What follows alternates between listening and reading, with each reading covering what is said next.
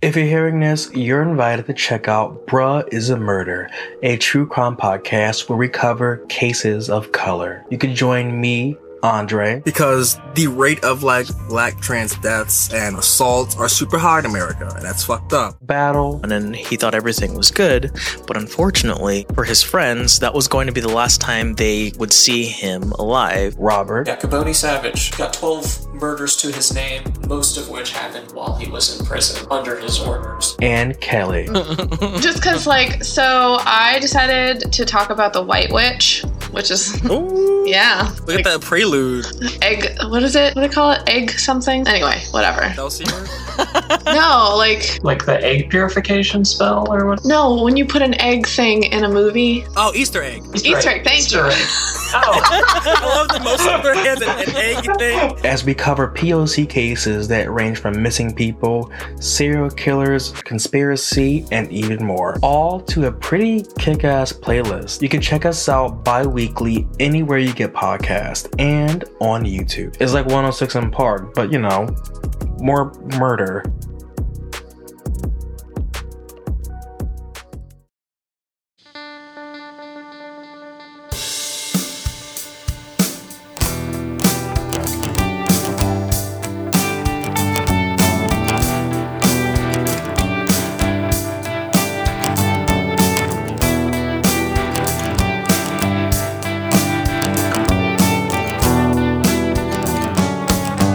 Hello and welcome back to the True Crime Guys podcast. I'm Lauren. And I'm Michael. All right, we have an interesting mashup for you this week. It's a touchy subject. We're talking suicide and the fact that if you take it upon yourself to help someone do said thing, you're a murderer, and that's how it works. You're not allowing them to, get through a rough patch and find help. You utilize this person to fulfill your sick fantasies. Right.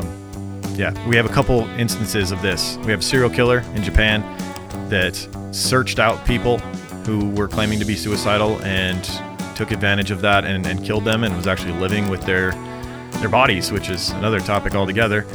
And another case that's very well known. There's one case that's lesser well known, the Japan case, and then there's a case in Germany, which if you've been in the true crime world for any amount of time, you've probably heard of this case. It involves cannibalism and assisted suicide as well. That one's a rough called one. Murder. So be aware. That was a rough one. Like Lauren said, there's going to be a lot of dark conversation in this episode. Mm-hmm. This was just a fair warning. This is your fair warning. I know you don't typically need it for true crime, but there are a lot of touchy subjects here, and we know suicide is always something that we tread lightly around. Yeah, we want to make sure people. Thankfully, get so many avenues nowadays for people Yes. that are going through a rough patch like that to help them get through it. Absolutely. And it's our responsibility as citizens, as friends, as acquaintances to help people, especially if they express that to us, if they confide that they are suicidal to us, then it's our responsibility to try to help them, I think. It's especially if they confide in you in this, instead of taking advantage of them like these people did in these cases. Precisely. So let's get into it. Let's do it. Hey, it's Death, nice to meet you. In the early days, it was hard to reach you. So busy with your life, I didn't need to. Reaching out for something, anything to cling to. Totally convinced this life don't need you. I know what's in your heart, I promise I do. Understanding all the things that you go through. Hey, it's Death, call me back, I guess I missed you. But don't call me back right away. Make sure to take some time today. Call your mom, call your friends, get some sunshine. Feel alive again. Most importantly, feel alive again.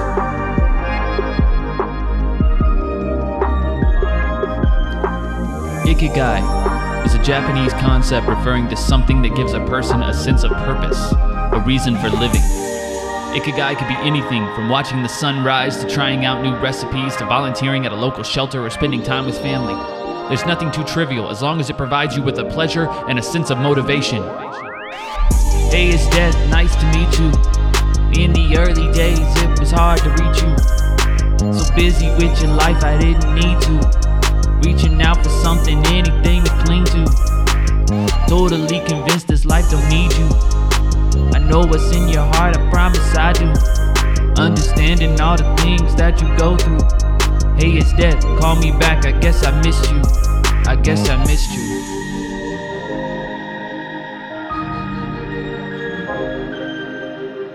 The Japanese are traditionally in the mindset that there are many, many little things that make your life worthwhile. Not necessarily all things worthwhile are grand. So take your time. Find the small things. Find pleasure in them. Leave death on hold. Leave death on hold.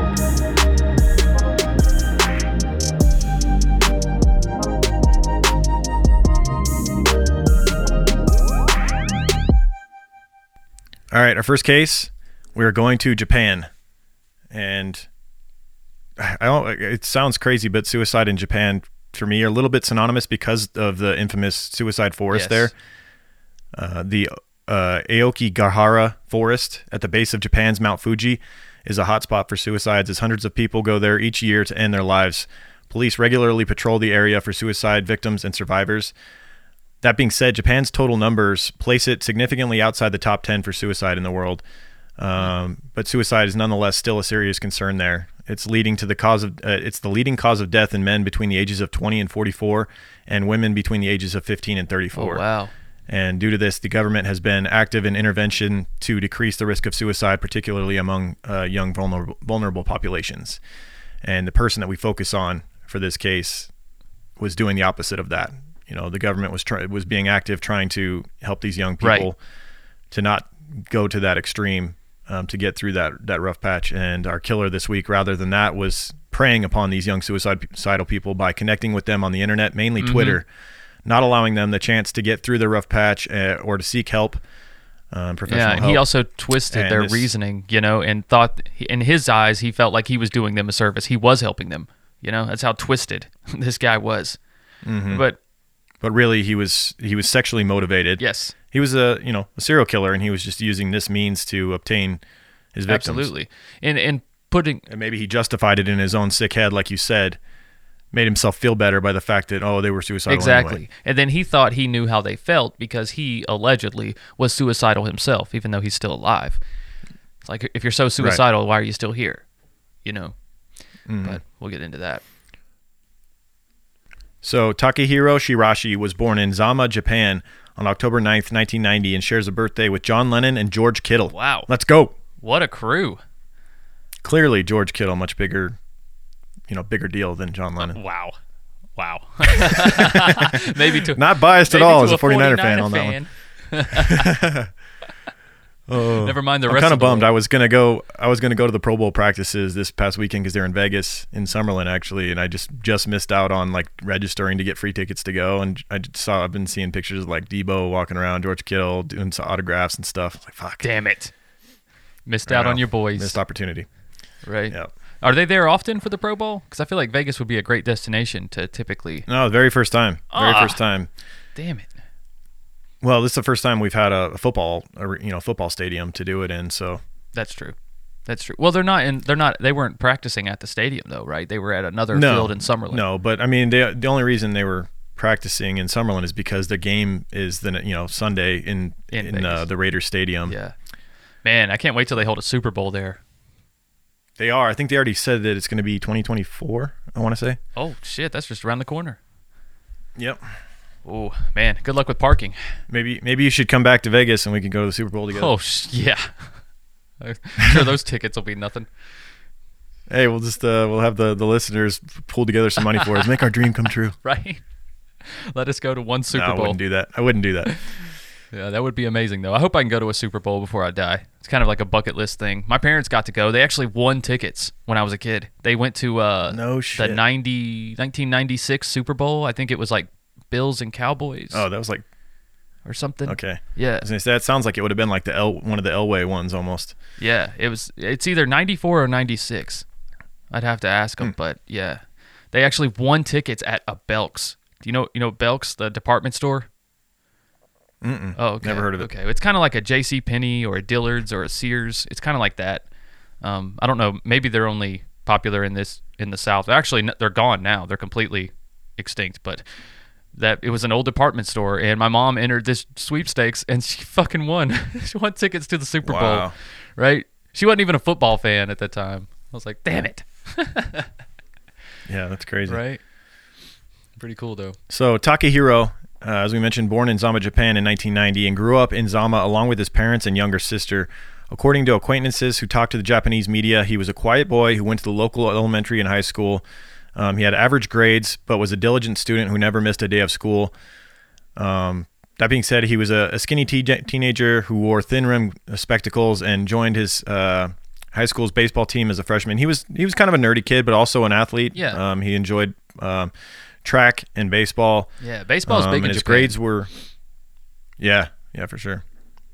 His grades were not stellar, but he was a conscientious student who did not miss a day of school. He was well regarded by his school and his classmates in general. They said he was quiet, but he was always, nice. And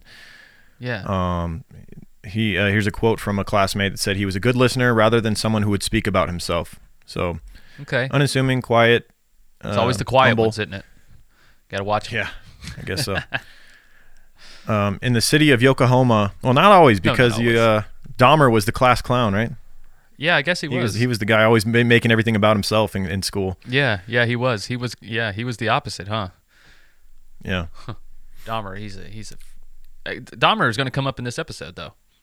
Well, I'm sure he will. Yeah, well, there was a little bit of similarity between old Takahiro and Dahmer. Yeah, there was. They both like to live with their victims. Yes, they did. They were lonely people. So in the city of Yokohama, he went on to study in a prefectural high school. This is when things started to go downhill. Back home, his parents got divorced, due to which his mother and sister moved out. So it sounds like he was just living with his father at this point after the divorce. Right. And after graduation in 2009, he started working odd jobs like working in a supermarket, a food factory, and a pachinko parlor, which is like kind of like a gambling machine, right? Yeah. It looks like it's like gambling arcade machines. It's like a whole bunch of them in just one area, and people just go in there and just sit at them, just like, poker machines, something like that, arcade poker. Which makes me wonder if that's how he got connected to the seedy underworld. I'm sure. Where he became a scout for a prostitution ring located in the Kabukicho district, which is known as the red light district in Japan.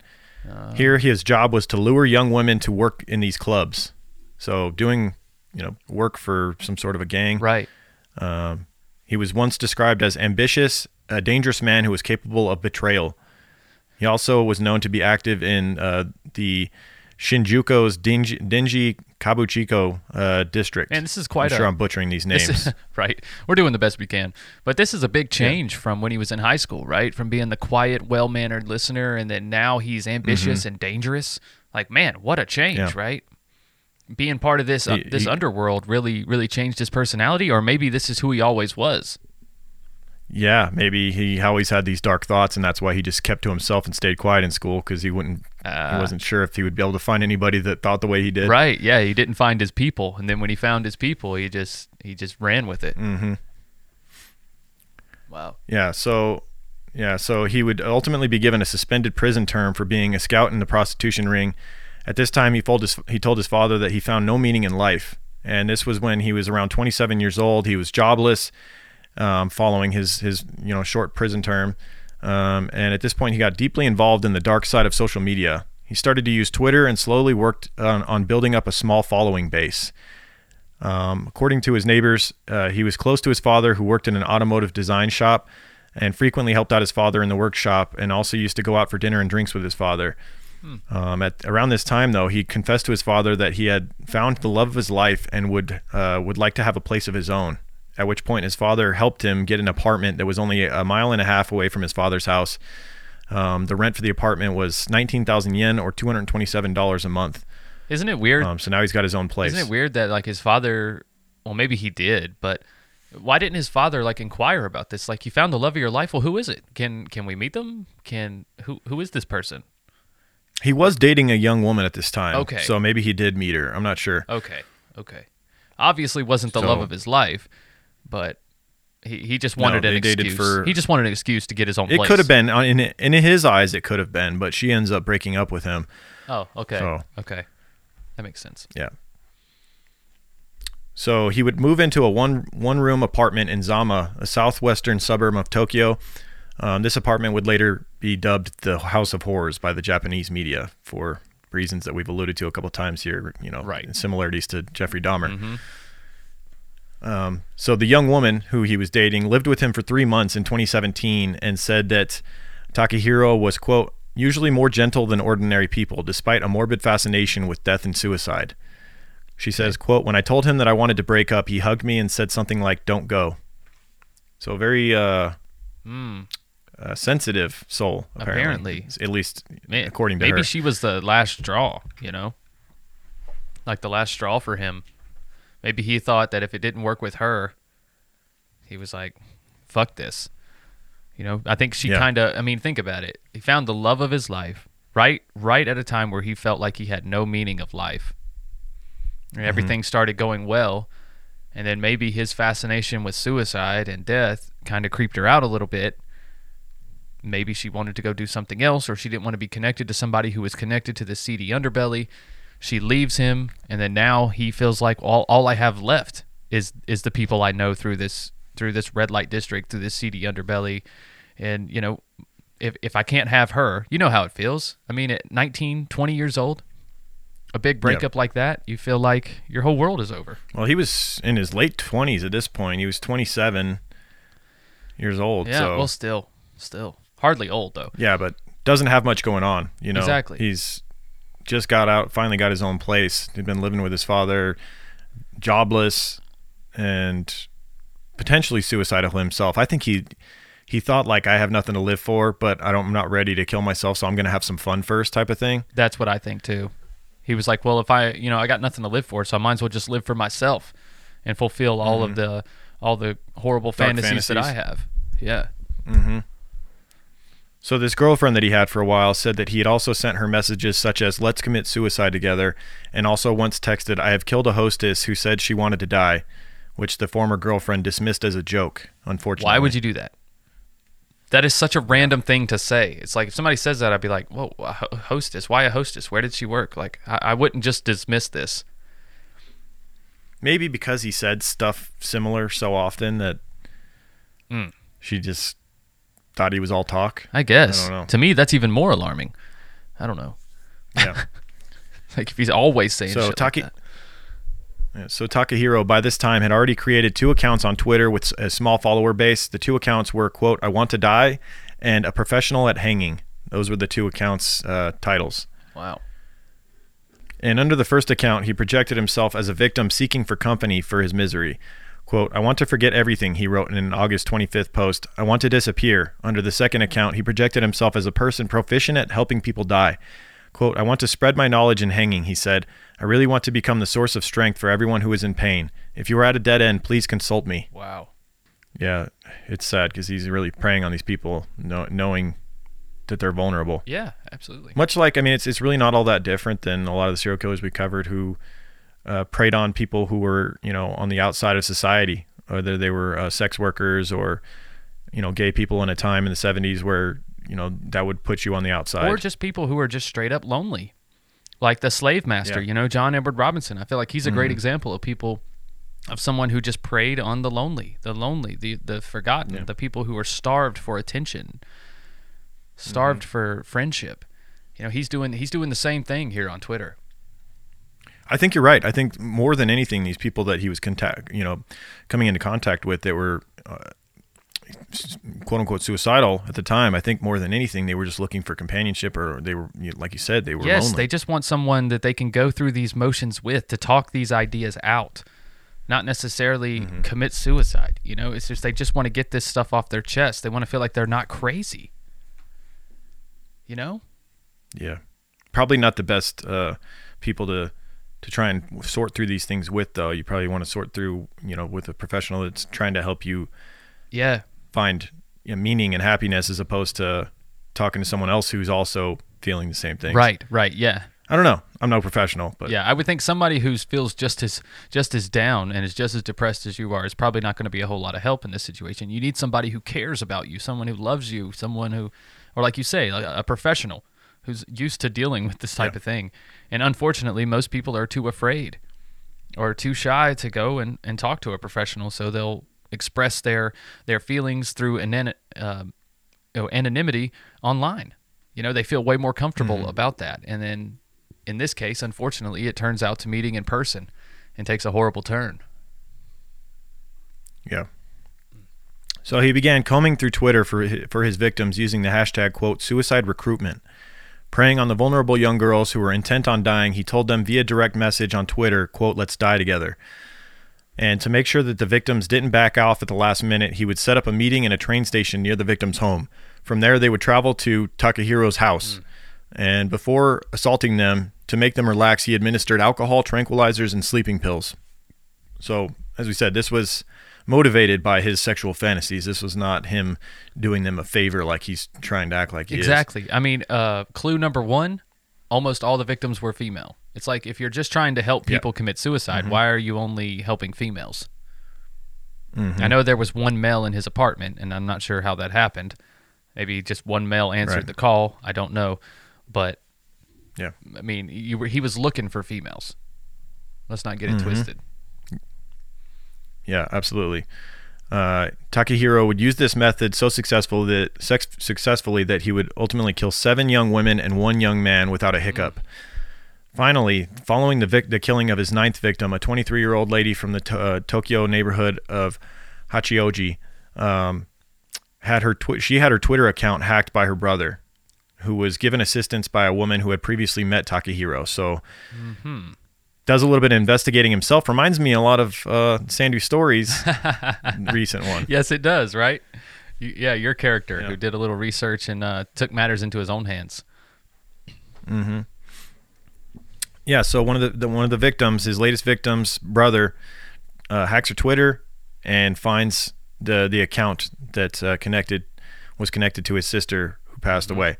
And on October 30th, 2017, the woman who had connected the brother, and said that she had talked to this person before and thought that this might be the person that killed his sister, she consented to be bait to draw out Takehiro for the cops, who then tracked him home. Brilliant.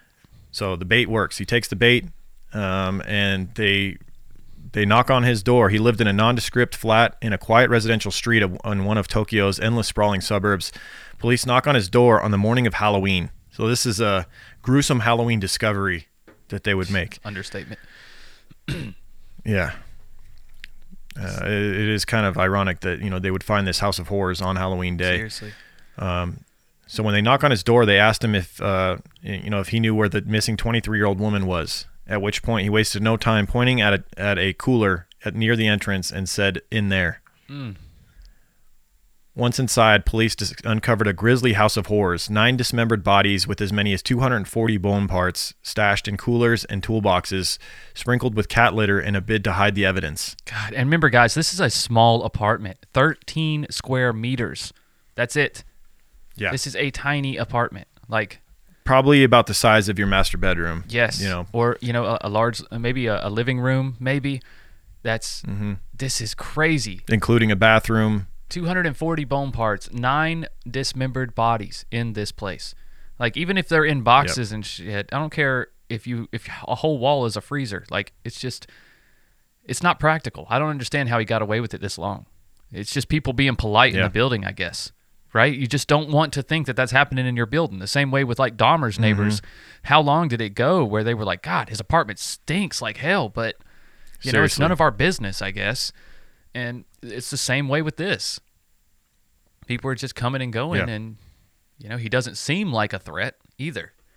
These people typically don't. Yeah, I have a feeling that his apartment didn't reek quite as much as Dahmer's, because Dahmer kept a lot of the meat and cooked it and consumed it and things like that, whereas Takehiro, he was getting rid of the organs, right? Everything but the bones, essentially. He was trashing everything but the bones, and the only reason he didn't throw the bones out, he said, was because he was worried that was what would get him caught. Throwing out, indescript chunks of meat here and there, so as gross as that sounds, in the trash. Your trash is going to stink, of course, but it's out of your apartment at that point. Yeah. Ugh. So inside his apartment, the police would also discover heads, legs, and limbs from his victims in 3 cooler boxes and 5 huge storage crates. Jesus. Ugh. Like I say, how does he have So it room did for all keep- this shit? It's not, oh I know. my God. It just coolers all over this tiny Right? apartment. What is he sitting on them and stuff? It's like they double as furniture. It's just so sick, dude. Think how. To think, like, when he starts getting to the 6th, 7th, 8th victims, when he brings them over to his apartment, like, aren't they right away, like, Yeah. as soon as you walk in, like, what the hell is going on in here? Well, maybe they're just so drugged that by the time they get in there, they're just so out of it, you know, from the sedatives and Yeah. shit that he's giving them on the train, the downers, the alcohol, whatever else he's given them, you know, maybe they're just that out of it. They're just not thinking about Yeah. it. And you know, they're also thinking about why they're there. You know, they did encounter him because he, you know, helps people commit suicide at a certain extent. So they're thinking about themselves. They're thinking about their life ending. If they're at that point, they're really not thinking too much about their own health and their own safety. Mm-hmm. So Yeah, so now neighbors did validate the incidents by reporting that the residents emitted quite an awful smell. I bet. So, I bet. Didn't he keep his he kept Takahiro- his exhaust fan on all the time too? Didn't he, to try to alleviate that? yes, they said that never turned Yeah. off. Yeah, that his exhaust fan was That always poor on. little fan. There's no way it could keep up with that shit. So Takahiro had thrown away parts of the victims in his bin, his trash can, which had been disposed of in the recycled garbage. 8 women and 1 man were among the 9 victims. All of them were between the ages of 15 and 26. He was not shy about admitting to what he had done. He admitted to killing 1 victim in August, 4 in September, and 4 in October. He killed the victims on the same day at which he met him. Quote, "It was difficult at first. It took me 3 days to get rid of the first body, but after that I could deal with them in 1 day." He told the police.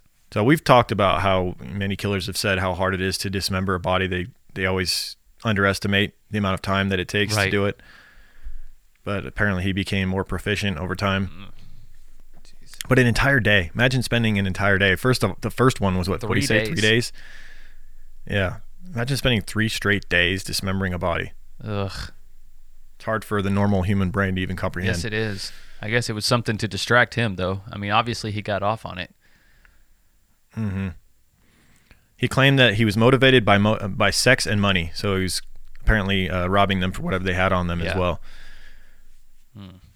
He is suspected of choking his victims, whom he did not know their real identities or ages until they passed out, then sexually assaulted several of them.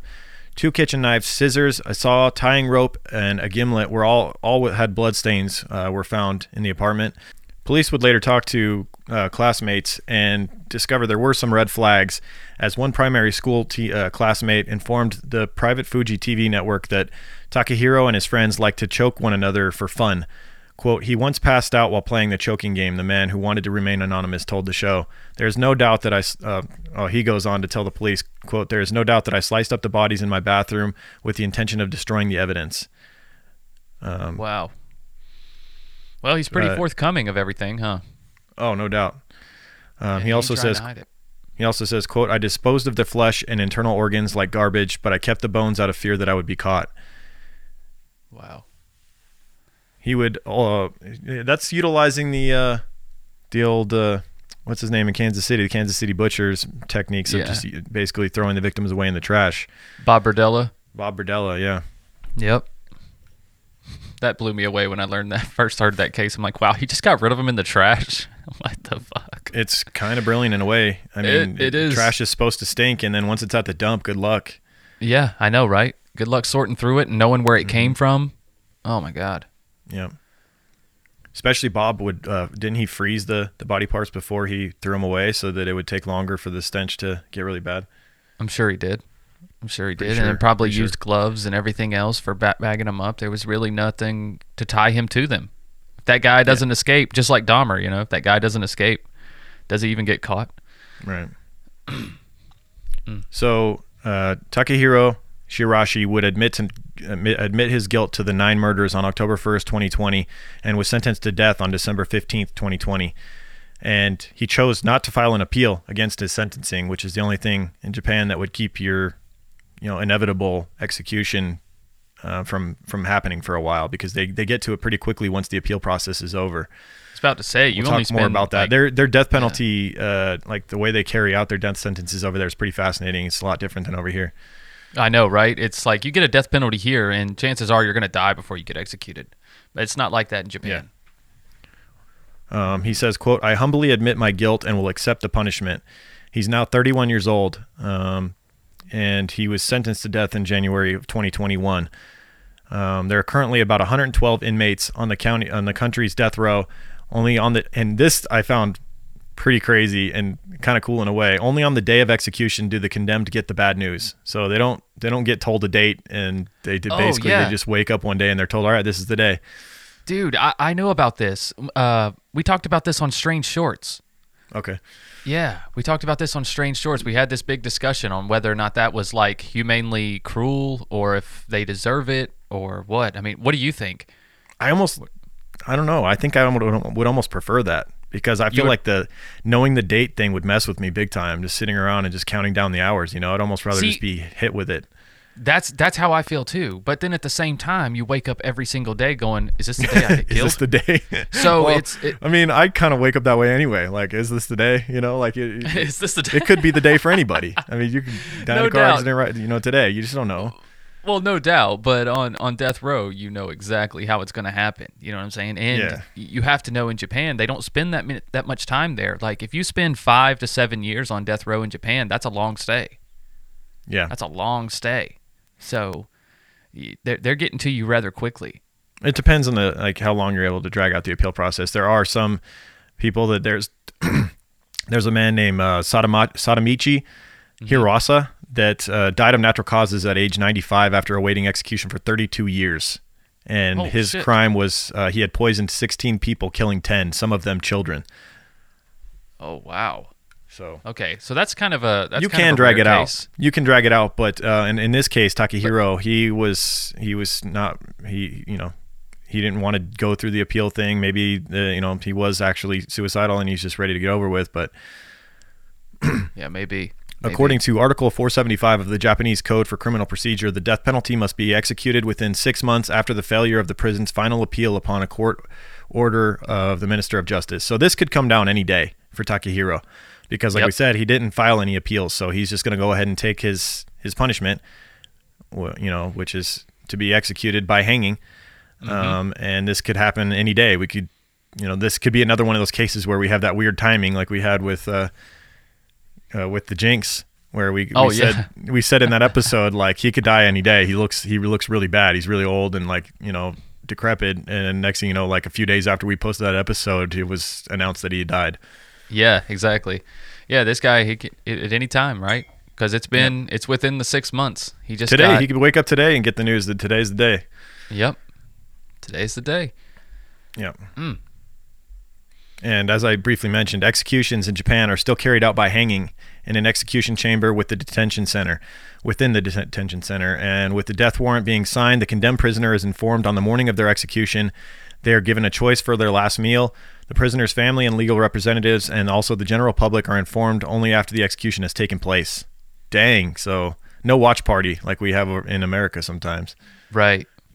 I think that's for the best. Yeah. Yeah, dude. Most people that watch that, they almost always regret it. Like, I didn't need to see that. Right. You don't need to see that. You don't need to see it. And also you're given that being said, I think if you're a family member of one of the victims, I think you should have the right to watch it if you want to. I don't think it's a great idea to watch it, but I think you should have the right to watch it. Like, if you fucking like tortured and killed my daughter or something like that, like, and I want to watch, I should be allowed to watch. Yeah, I don't think it's going to help you though.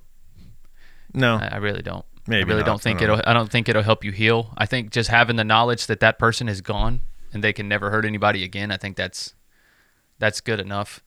Yeah. Honestly, because you're not going to be able to do anything. It's not like you can kill them yourself. That'd be different if they allowed the family in. It's like, hey, you want to take a couple swings at this guy, while he's still here, while he's still alive. I feel like that's different. Maybe that would help a little bit, but honestly, it's not. That's all very shallow feelings. That's going to help. It's not going to help the healing process in the long term.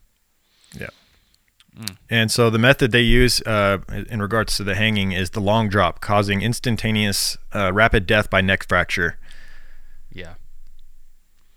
Much better than the other option when it comes to hanging, where you don't fall far enough to break your neck and you just basically flop around and Suffocate. strangle for a few minutes. Yeah. Yeah. You're like James Franco on freaking Ballad of Buster Scruggs. Yeah, yeah. But that played in his favor. A few times he got out of it because of that method. Yeah, the Wild West is a little different. You might be able to get away, but yeah, in a Japanese prison, I don't think you're getting away.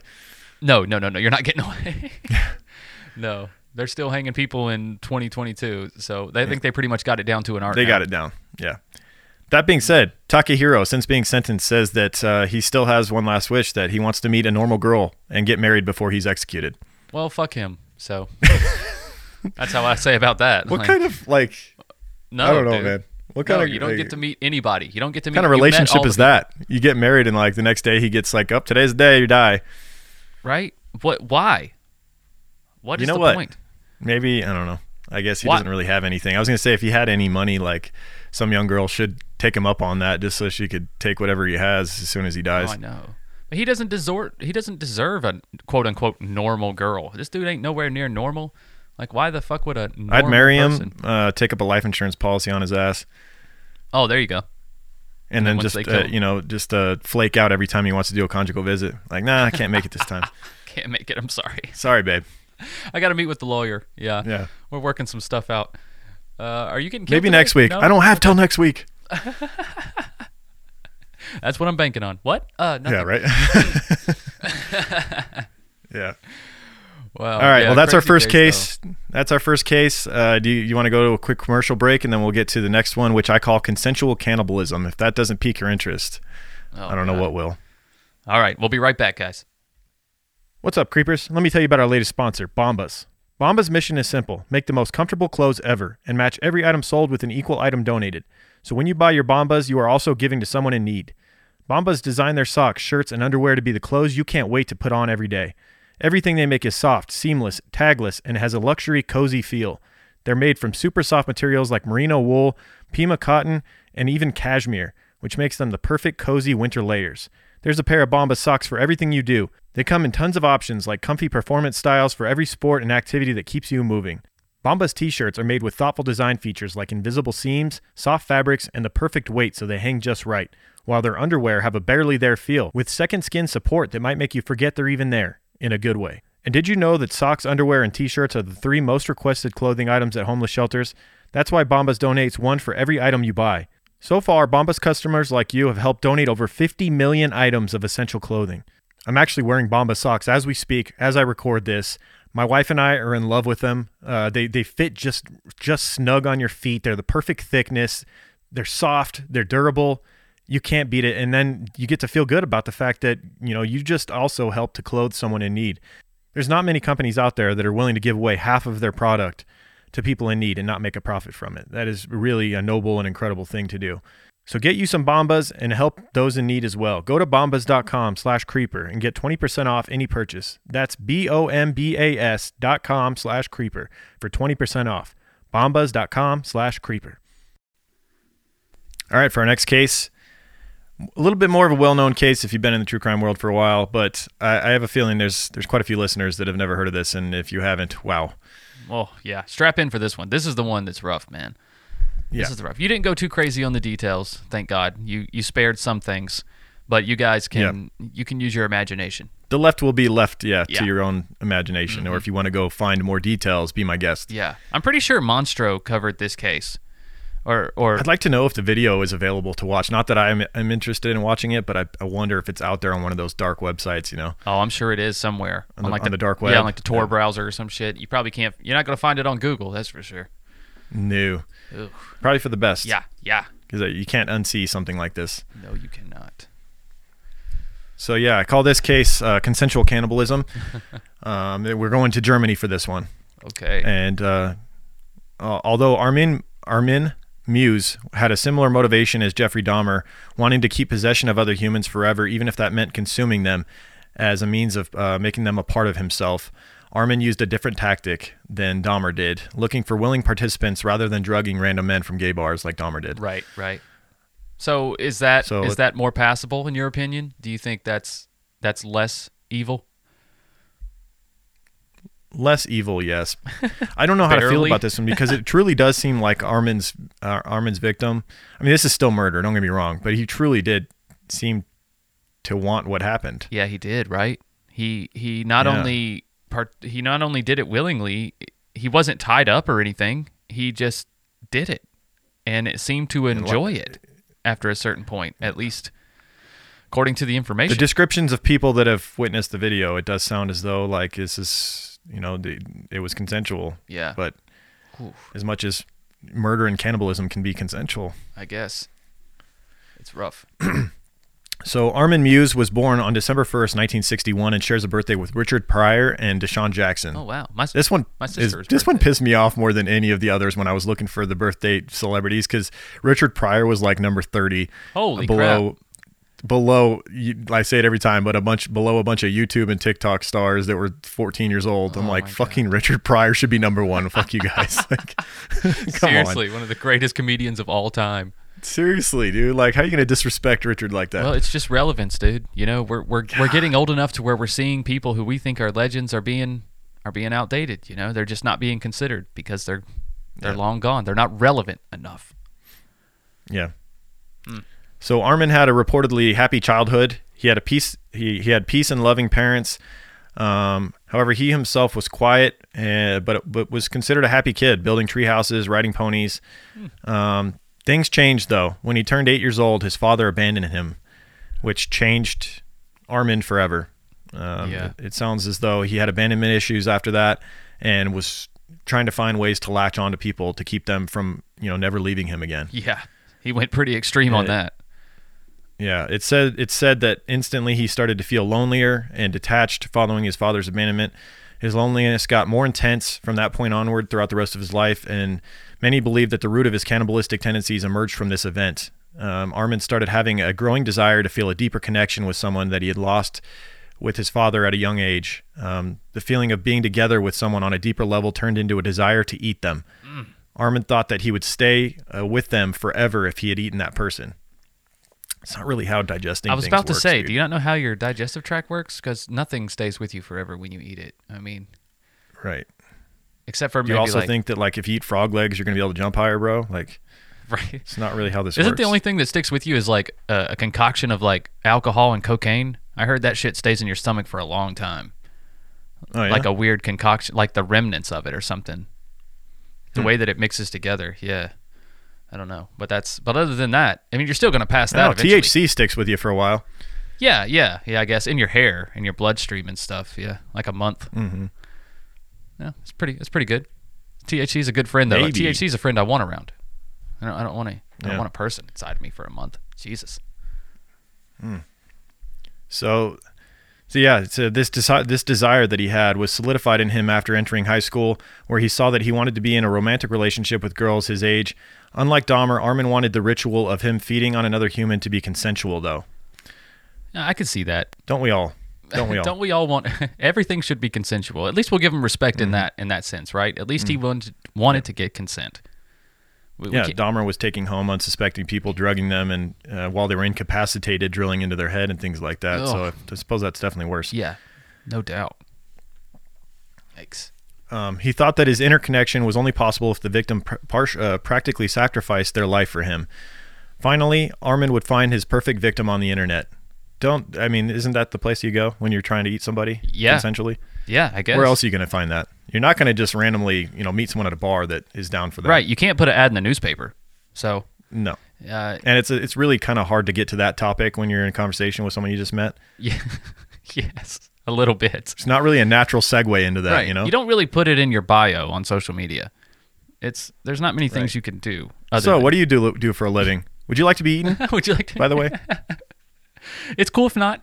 I'm just looking for consensual people who want to be eaten. No, not you. Okay. Right. Yeah, didn't think so. Sorry to bother you. Right. So after Armin's mother's death, I guess she was a pretty demanding woman. Mm-hmm. She kind of had dominance over Muse, which is another common thread with a lot of the killers that we cover. Right. Right? Dominating mother, abandonment issues sometimes. With the So father. he's kind of checking some boxes here. Yep. No doubt. You know what? It almost seems like the dominant mother thing. it leads more to the possession of someone forever. Like Dahmer, he had weird shit with his mom, like the bed peeing stuff, and then also like the ultimate dude that liked to hold on to body parts and things like that. Ed Gein had the ultimate mommy issues as well. Oh yeah, that's right. Seeing some connections here. Yes, we are. Yes, we are. That abandonment leads to them wanting to possess someone. Mm-hmm.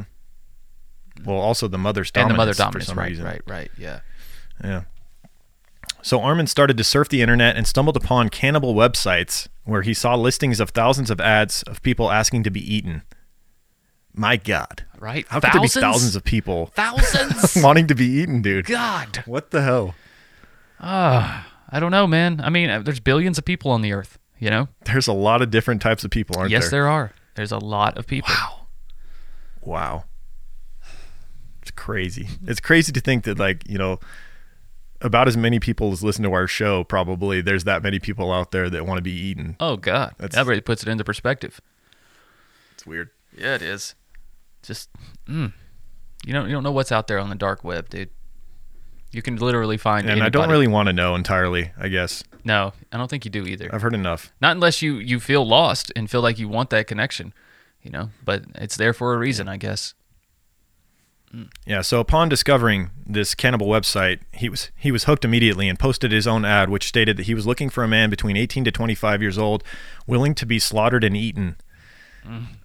At which point he got some responses and made contact with multiple victims, but none of them were suitable and would eventually back out. So, you know, he came across a couple of people that were all talk. Yeah. It sounds like until he came in contact with Bernd Brands. I'm not sure if I'm pronouncing the name properly, but Bernd Brands came along, who had listed an ad on himself offering his body to be eaten. And Armin viewed this as striking gold. So, in March of 2001, the two met at a train station near Rottenburg, and they drove to Armin's somewhat secluded farmhouse. Of course, this happens in a farmhouse. Like, where else would it happen? As soon as he entered the living room, Brands undressed and was a well-built and muscular man, just as Armin had hoped for. So he had a particular body type he was looking for, you know, to consume. I could see that. I mean, you don't get many shots at this, right? So you want it to be perfect. Mm-hmm. I would imagine. Yeah. Because, I mean, all these other people have done backed out for whatever reason. I don't know if they didn't fit the bill or if they just backed out because they got cold feet or what. I mean, understandably so. Mm-hmm. So when you find somebody who is willing to do this, I guess he's looking for the perfect specimen, and he found him. Yeah. So Bernd apparently wanted to feel the pain and asked Muse to mutilate parts of his body while he was still alive, and shockingly also asked Muse to film the entire amputation so he could see what it looked like. Just as agreed, they set up the camera and started to cut body parts. Muse started to cut parts of Brand's body apart. It got quite graphic. Naturally, Brands winced in pain, but after about 30 seconds, allegedly, he stopped screaming and said that the pain had completely subsided.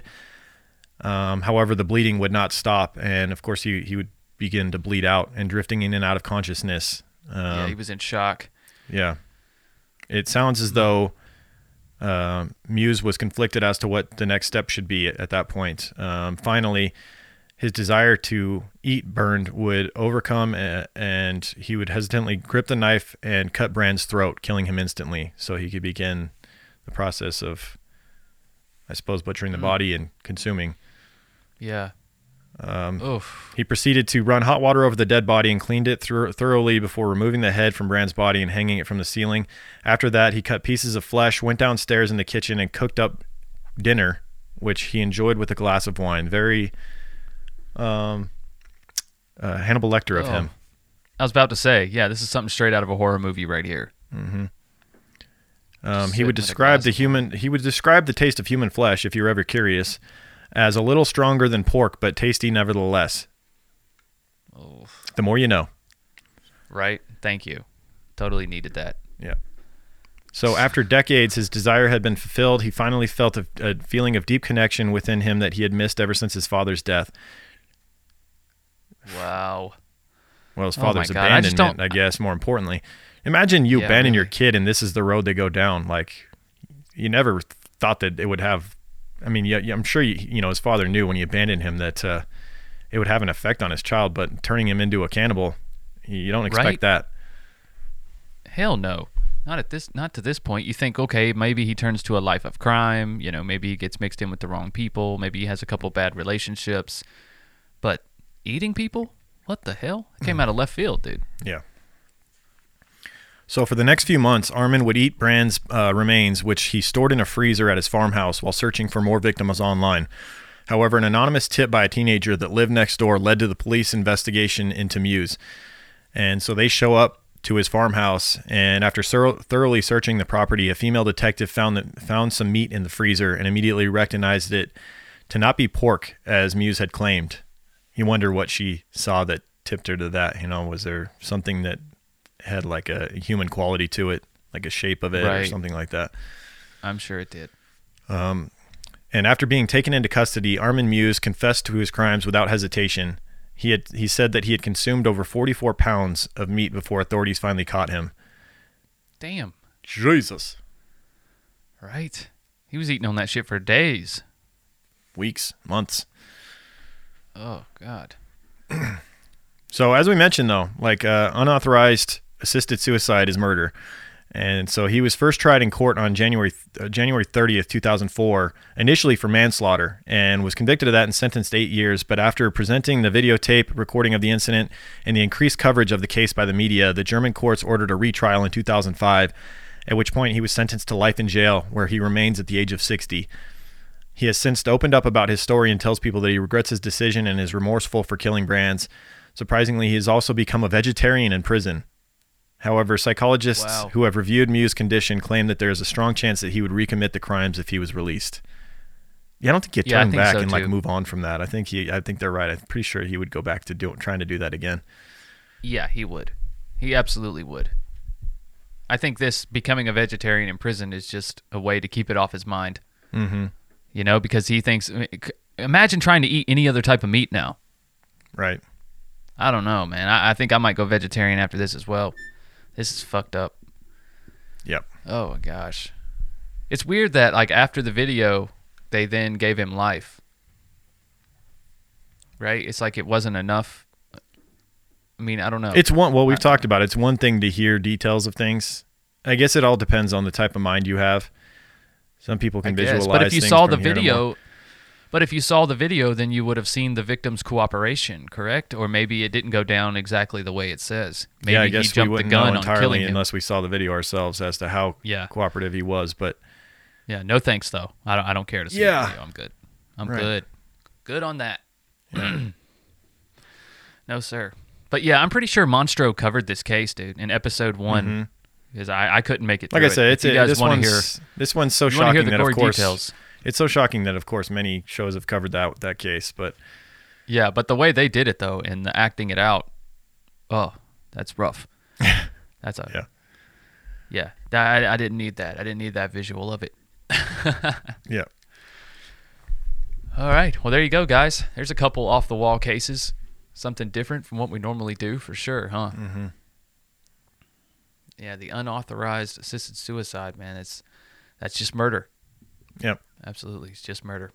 Yeah. Now, I mean, there are places like Washington State that offer assisted suicide, and it's legal. You know, it's done properly, and this should be looked at as a last resort for people, in my opinion, who are, you know, maybe they have terminal cancer and they're in extreme pain, and you know, Yeah, they want to go out on their own terms. You know, it is nice that there is that available for those people, but in most instances, people can get help and they can view that moment they went through where they were suicidal as a thing of the past. You know, you hope that we all go through stages in life at times, and it could hopefully just be another, you know, a little hard, rough patch you went through that you can look in the rearview mirror at, you know. absolutely. Absolutely. And for most people it is, you know, and that's what's so heartbreaking about the Japanese case is because all these victims were so young, man. Yeah. They were at a point in their lives where they're just getting started. They're still trying to figure out who they are. You know, his victims were between 15 and 26. Yeah. Like they're just getting started. Of course everything in your life isn't going perfect. Like you're still building it. You're still doing the building blocks. And that's so heartbreaking, like snuffing out those lives before they can get through that little rough patch. Yeah. All right. Well, there you go, Well, guys. snuff Hope you out the could stench enjoy in it. your pits with some Oh My Gaia. There you go. That's a much better thing to do. Much better thing to do, guys. Yep. If you don't know what Oh My Gaia is, it's an innovative, all-natural deodorant, fragrance, and beard oil company specializing in paraben and aluminum-free products. Their innovative line of deodorants inhibit the growth of odor-causing bacteria while maintaining effectiveness. At Oh My Gaia, they use only all-natural, paraben, and aluminum-free organic ingredients. And guys, at ohmygaia.com, there's tons of scents to choose from. A couple of my favorites are Egyptian Musk, Sailor, Barbershop, True Crime Pine.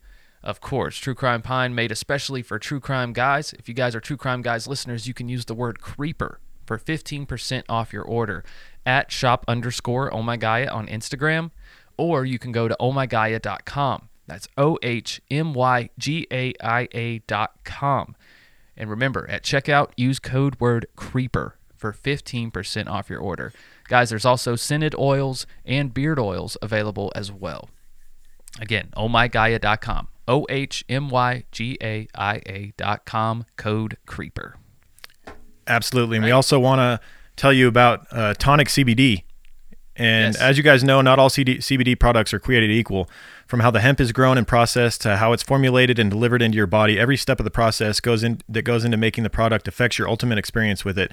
That's why Tonic's products really stand out. Founder Brittany Carbone created her original formulas from using CBD adaptogens, herbs, and superfoods back in 2017 and has been working to deliver the most effective, intentional, and sustainable products possible.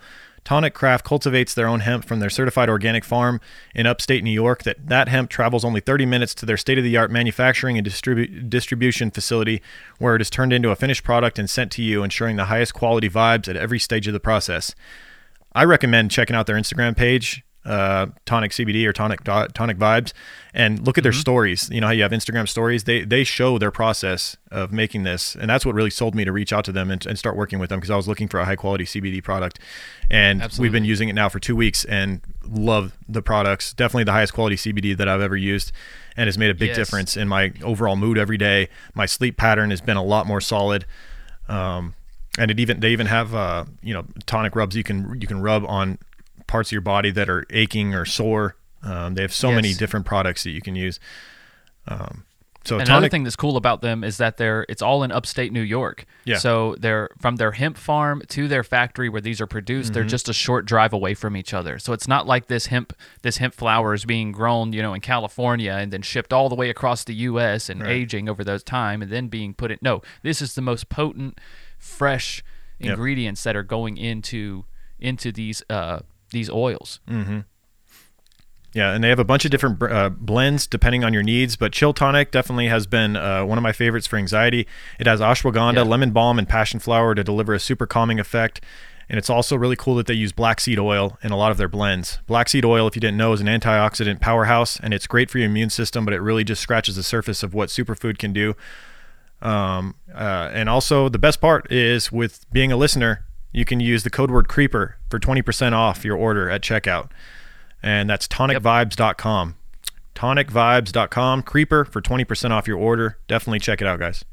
And guys, there will always be a link to any of our advertisers right below the description of this episode with the code word as well, in case you forget. That's right. All right. I want to take a moment to give some shout outs. I forgot last week, so it's been, in the week before that was Patreon, so we've got some reviews to catch up on real quick. Okay, let's do it. If you guys didn't leave a review and you're not getting a shout out and you don't want to hear us sit here and read reviews, patting ourselves on the back, you can go ahead and check out now. But otherwise, I'm going to read some reviews for a few minutes here and thank everybody that's taken the time to do that and support the show, because they deserve it.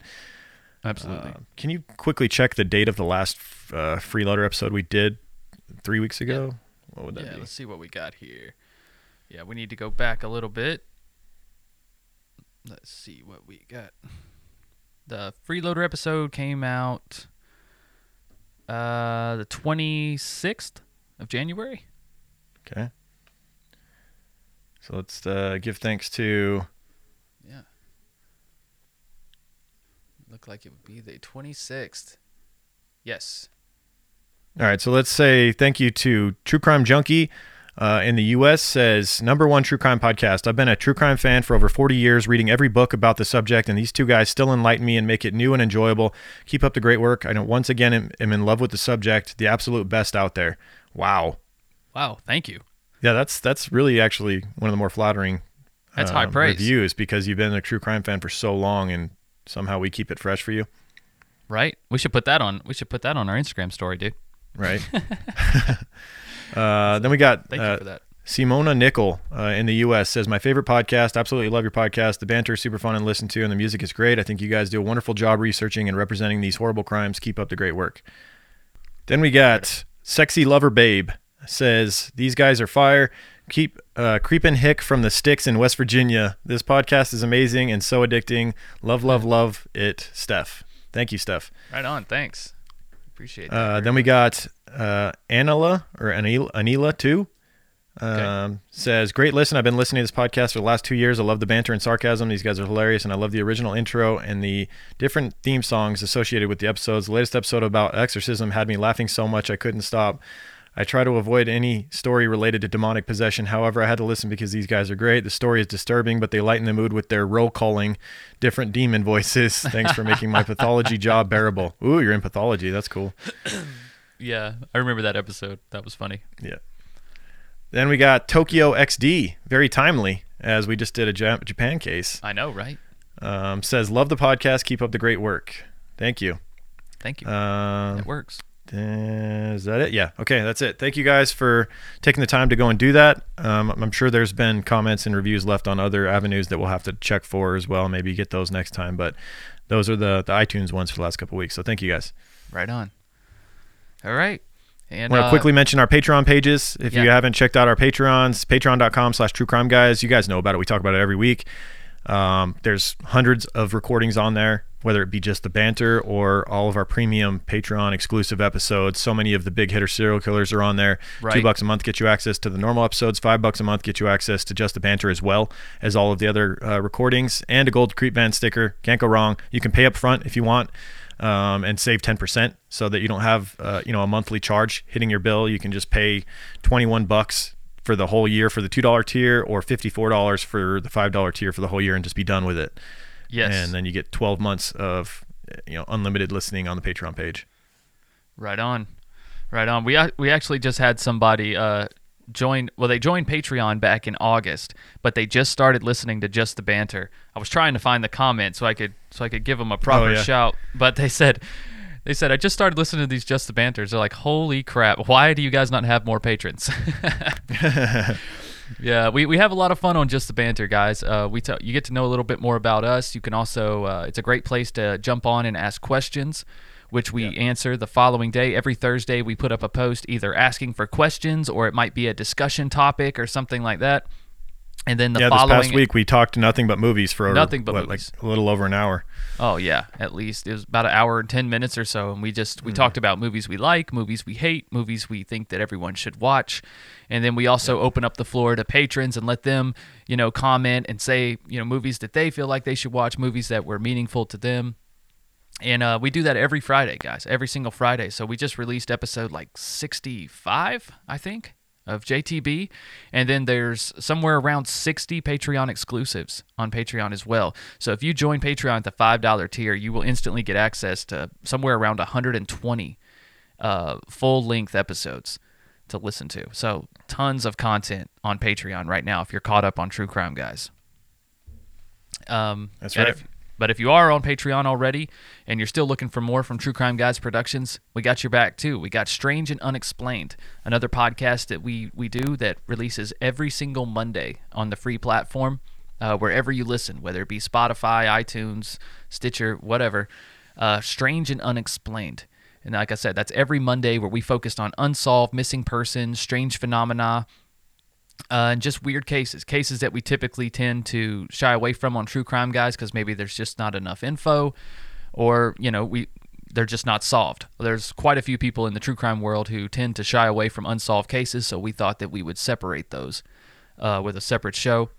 But on that show, I kind of bring you the facts, I bring you the breakdown, I give you my opinion. Also, I have my wife, Kristen, on the show. She writes for Sandu. She comes in with her opinion and, lets me know what she thinks about it at the end of the show.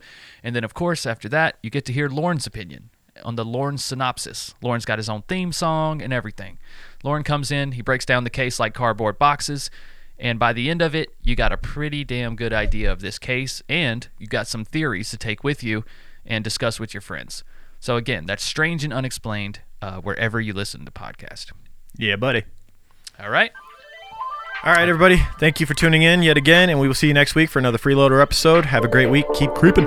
Keep creeping, guys. True crime guys, in the desert we like a mirage. It's okay if you clicked on us cause you thought we was True Crime Garage. Now we ain't mad at you, sit down, let us talk at you.